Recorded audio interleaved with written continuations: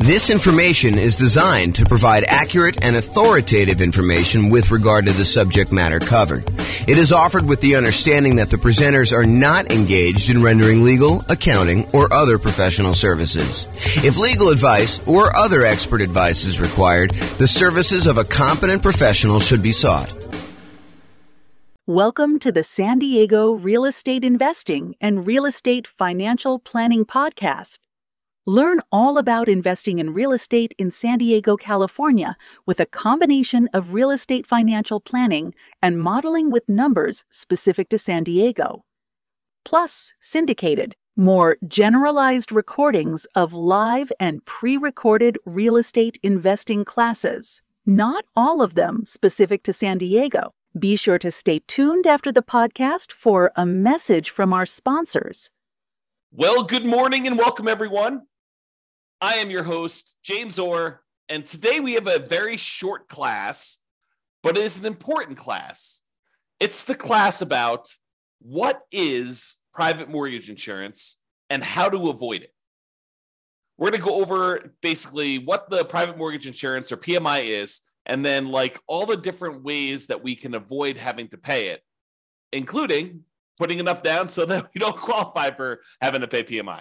So let's jump right into it. So what is private mortgage insurance or PMI? The Consumer Financial Protection Bureau website defines PMI as private mortgage insurance, also called PMI, is a type of mortgage insurance you might be required to pay for if you have a conventional loan. Like other kinds of mortgage insurance, PMI protects the lender, not you, if you stop making payments on your loan. So really, this is how I like to describe it. This is my layman's version of what private mortgage insurance is. You go to a lender and you say, hey, Mr. Mrs. Lender, I would like to go buy this property. They say, great. We would love for you to buy this property. We will loan you money in order to do that. They're like, okay, I would like to put 5% down. They're like, well, I would like you to put 20% down. And you're like, no, I really would like to put less than 20% down. I'd like to put 5% down. And so they say to you, okay, I'll tell you what. You pushed hard enough. We would be willing to make you a loan and allow you to put less than 20% down. However, we're concerned that if you decide for whatever reason, something happens to you or the world falls apart, that you may stop paying on this mortgage and walk away. And if you do that and you only put 5% down, we could lose money. We might have to take the property back. We might have to pay some expenses to get the property back. We may have to wait for several months while we're waiting to actually be able to foreclose and get the property back. We may need to do some repairs on the property when we get it back. We may need to hire a real estate agent in order to sell the property and pay them a commission. We may need to hire our attorneys to do the foreclosure. So we might have some pretty significant expenses. And we're concerned if that does happen, then having 5% of equity in the property might not allow us to get all of our money back. In other words, we could not walk away with 95% of the property value should you be, should you default on the loan and we have to foreclose and get it back. So I'll tell you what we're willing to do. If you go pay this third party company, this insurance company, and this insurance company is going to protect us in case you default and we end up losing money on the deal, then we will go ahead and accept your 5% down payment.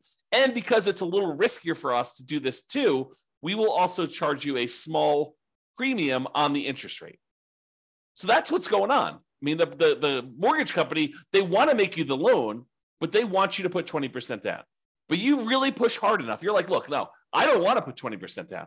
I really want to put 5% down or 7% down or 10% down or 3.5% down or 0% down. I really want to do one of these other loans like USDA or VA or FHA or even conventional with 5% down. And yes, some of those I realize don't have mortgage insurance, like the VA. They have a funding fee instead. I understand that. But the idea is that they would prefer you to put 20% down. And you're telling them, I would prefer to do another loan where I put less down. And they say, well, okay, we'd be willing to do that. It's going to be riskier for us. So we're going to charge you a higher mortgage interest rate. And we need you. We require you to go pay this third party private mortgage insurance company that will protect us in case you default. It shifts some of the risk of you defaulting from the lender to the insurance company. So they're sharing in the risk now. The insurance company is collecting these premiums, and they've calculated it such that they're profitable. They're collecting more money from all the people paying private mortgage insurance than what they're having to pay out to lenders. And during really good times, when the market's going up 5, 6, 7, 10, 15% per year, they're probably doing really, really well. But they don't know that the market is going up when they do the initial private mortgage insurance. It could go up for 6 months and then it could go down a lot. And then they'd be on the hook for a lot of these things. So they have to look at the aggregate of all the different people, all the different markets over time and say, okay, now we think we're going to be profitable by collecting this premium from you and being able to pay out in case you default and they have to pay to the lender to protect the lender. Okay. Now, for FHA loans, PMI is called mortgage insurance premium. Same thing, right? Same idea. It's still protecting the lender. They have upfront version, and then they have both, and in addition to that, they have an annual version. So the upfront one is called, as you might have guessed, upfront mortgage insurance premium. That's the one you pay when you get your loan. There's a fee you pay when you get the loan upfront. Plus, there's an annual, usually paid monthly, mortgage insurance premium, MIP, on FHA loans. For conventional financing, it's just called PMI, private mortgage insurance. Okay. Now, how do you avoid it? The really simple way is put down 20%. I'm going to go over some other things we can use to avoid it. But remember how we discussed this, right? The lender says, look, I would love to make you a loan, but I would require 20% down. And you're like, no, I would rather not put 20% down. And they're like, okay, you pushed hard enough. I would be willing to give you this loan for less than 20% down, but you will have to get this private mortgage insurance. Well, one way to not have to pay PMI is put 20% down. Okay. Now, there's some other ways to do it, Tim. But I do want to comment on this 20% down idea. There is a belief out there, and it's a belief I'm working hard to help people understand the nuances to it, because it's not always 100% true. But there's a belief out there that, look, I want to go put down this minimal amount. I want to get maximum leverage. I want to get the maximum return I can get on this very small down payment that I'm making. And it is true that when you do put less down, it amplifies returns. Honestly, it amplifies returns in both directions. If you have negative cash flow, it amplifies that negative cash flow return, which is negative. And if you put less down, it also amplifies any type of things that go against you. Like if property values happen to go down, that gets amplified too. So it's an amplified return, not always a better return. Subtle point, okay? Now, so a lot of investors want to put minimal amount down in order to be able to make these investments. And I think the other reason why is they think to themselves, look, I'm going to put this small amount down and I'm going to be able to buy more properties, have a bigger asset base, get to my financial independence goal faster by having more properties acquired quicker. And what's interesting is that is not always true. And I've done math on this in 300 US cities. And I continue to do classes on this. So if you haven't heard one of those classes where I talk about, is it better to do one thing or another? We do this comparison in some of those classes where we say, look, instead of you going and doing like a nomad strategy where you put 5% down, you buy a property, you live there for at least a year until you save up the next down payment and you've lived there for a year, which is a requirement of the lender. Then you go buy your next property with 5% down, you convert the previous one to a rental, and you repeat this process, and you're able to acquire properties relatively quickly with relatively low amounts of capital invested. Because you're putting 5% down every time you do this. When we compare that strategy to taking the extra time to save up for a full 20% down or 25% down, or heaven forbid, save up 100% and buy a property with no mortgage, completely unleveraged, sometimes it is faster for you to have saved up for 20% down than it was for you to save up for the 5% down. Maybe not faster to buy your first property, but faster to get to financial independence. And it blows people's minds every time I show them the math because it's counterintuitive a lot of times, right? You think to yourself, hey, I'm going really slow in the beginning because I'm taking this extra time in order to buy my first property. But by the time you buy your first property, that property may help you save up for the second one. Whereas when you buy it with 5% down, it may have slightly negative cash flow or very little positive cash flow, or maybe a lot of negative cash flow, depending on your market. Okay. And if by doing that, it actually slows down how quickly you can acquire your next property in a lot of cases. Okay. And it is really hard to be financially independent when your properties are cash flowing $20, $50, $100 a month. You need a lot of those small cash flow properties in order to be financially independent. Whereas if you saved up and you bought a property with 100% down, no mortgage at all, that generates a lot of cash flow because you don't have a mortgage on it, which makes sense. And so in those cases, you don't need that many. And once you buy the first one, the amount of money that is generating helps you buy the second one because the cash flow from it is so great. The speed, the time it takes you to acquire your second free and clear property is much faster than the first one. Yeah, the first one seems like it takes forever.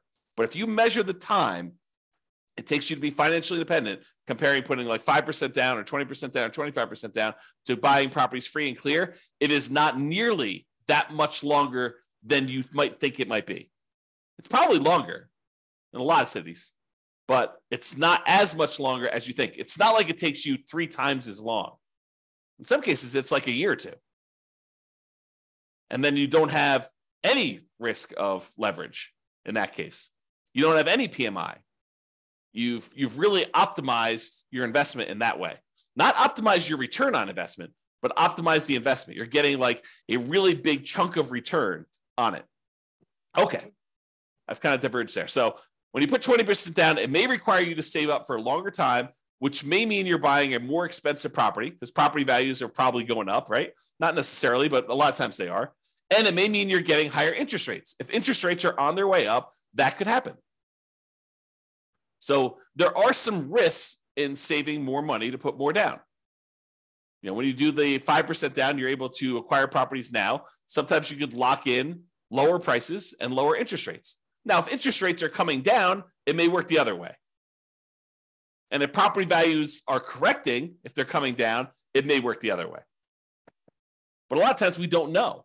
You know, we could speculate, we could guess, but you know, if you had asked me at the beginning of COVID, if property values were going to go up or down with what seemed like the entire economy shutting down and our limited ability to get out there and show properties and all these restrictions on stuff, if you had asked me if I thought property values were going to go up or down, I probably would have told you down.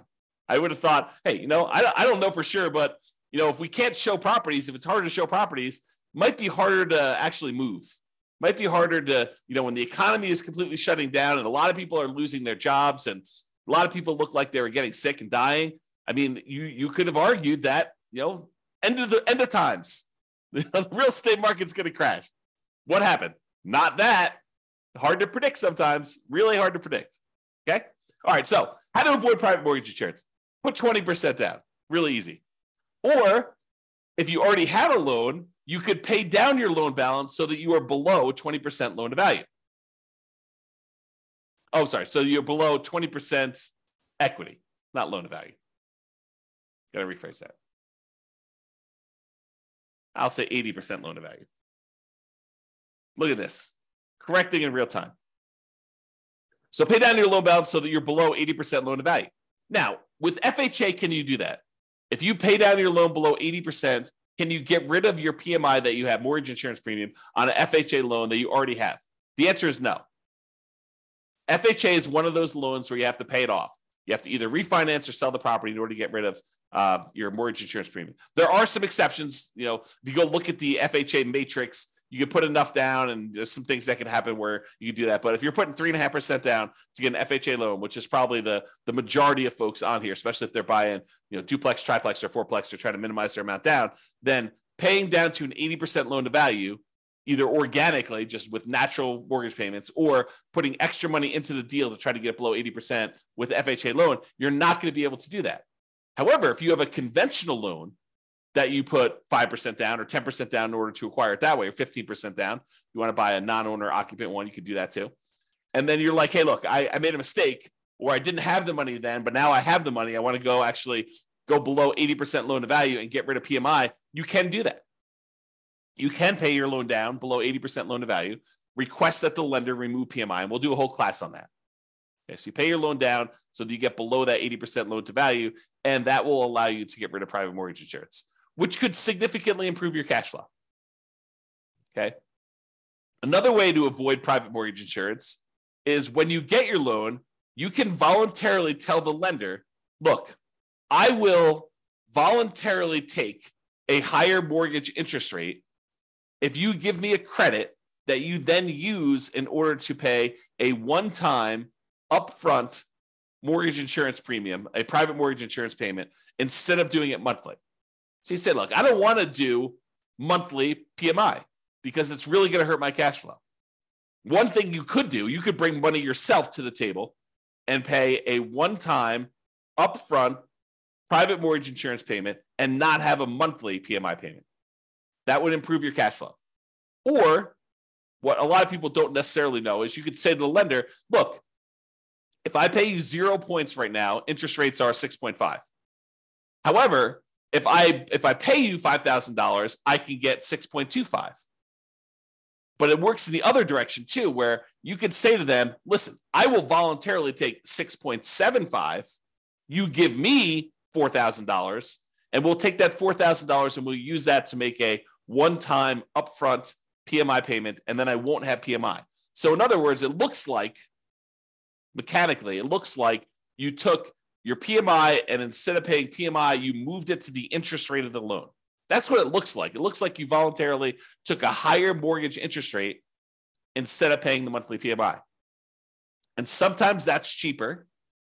Most of the time, it's not as good of a deal because the mortgage interest rate going up actually stays with you for the life of the loan, stays with you for 30 years. Whereas the mortgage insurance premium, the PMI that you're paying, the monthly payment you're paying for private mortgage insurance usually will go away once you drop below 80% loan to value. So even though the amount you're paying monthly might be higher for PMI, it's usually higher for a shorter period of time versus having your interest rate go up for the entire 30-year life of the loan or 15-year life of the loan. Usually you pay down below that 80% sooner, and that PMI would then go away. So you got to do the math and calculate, how long am I holding this property, and does it make sense for me to pay this PMI, a higher PMI for a shorter period of time, or to take it all in the interest rate forever? And if you're getting rid of the loan, it may not matter, right? If you said, look, I'm only buying this property, I'm only going to hold it for 2 years, then I'm out, you can make a decision based on that. But be careful. Sometimes plans change. Sometimes we all say, hey, I'm only going to hold this property for 3 years. And then we're like, nope, this is an amazing property. I'm holding it forever. Man, I wish I hadn't done this, PMI and the mortgage interest rate instead. I wish I would have just done the PMI. But sometimes it's hard to know in advance. Or sometimes we think we're going to hold the property forever and something in our life changes and we have to liquidate all of our properties. You have a divorce, you have some medical issue come up, your kid needs money for whatever, you have to pay a ransom. I mean, who knows, right? Any of those things could happen. All right, so how to avoid private mortgage insurance? You could get a loan that doesn't have PMI. For example, that VA loan. A VA loan technically doesn't have PMI. There's no monthly insurance premium, private mortgage insurance premium on a VA loan. Instead, what they have is a funding fee upfront. It's sort of like that lump sum upfront private mortgage insurance payment, except they don't call it that. They call it a VA funding fee because the VA guarantees the loan. What they do instead is they collect this big funding fee, and then if people default, they use all the funding fees they've collected in order to protect the lender. That's what they do. This is how the math works. Okay? Or the final one I have on my list, how to avoid private mortgage insurance, do creative financing type deals. Owner financing, subject to lease options, installment loan contracts, like all those, that whole family of the creative financing deals, do those where they do not have PMI. Because if you go to an owner of a property and they own their property free and clear, and you negotiate with them that you're only going to put 5% down in order to buy their property, are they required to charge you private mortgage insurance? No, it's negotiated. And I think a lot of them wouldn't even know to charge you private mortgage insurance. So you could negotiate a deal where you put less than 20% down with a seller who's doing seller financing, owner financing, or wrap financing, and they're not going to necessarily charge you PMI. They may, it's negotiated, but in most cases, the overwhelming majority of cases, they're not going to do that. Okay? So that's how you avoid PMI. So in conclusion, lenders prefer you put 20% down. I think we've established that, right? If you insist on putting less than 20% down, they may opt to make you the loan, but they may require you to purchase third-party insurance to protect them in case you default. They want to protect themselves. They're in the business of protecting themselves. This third-party insurance is called private mortgage insurance, PMI. You could choose to avoid it by putting more down or choosing an alternative type of financing that does not have it. It's really what it comes down to. So that's all I got for you. I hope you've enjoyed this special class on what is PMI and how do we avoid it. This has been James Orr. Have a great day, everybody. Bye-bye for now. With home prices up, mortgage interest rates up, and rents up, but not quite enough to counteract the higher prices and interest rates, cash flow on rental properties in San Diego is harder than ever. Book a call with the Real Estate Financial Planner to apply our proprietary 88 strategies to improve cash flow on your rentals. See the show notes for a link to schedule your call and improve your cash flow today. If you're a real estate agent, lender, or professional in San Diego that wants to help our real estate investor listeners, consider reaching out to learn about collaboration opportunities with this podcast. We'd love to add more value to our listeners by having you assist our investors buy, sell, and finance their real estate investments. See the show notes to schedule a call to discuss collaboration opportunities.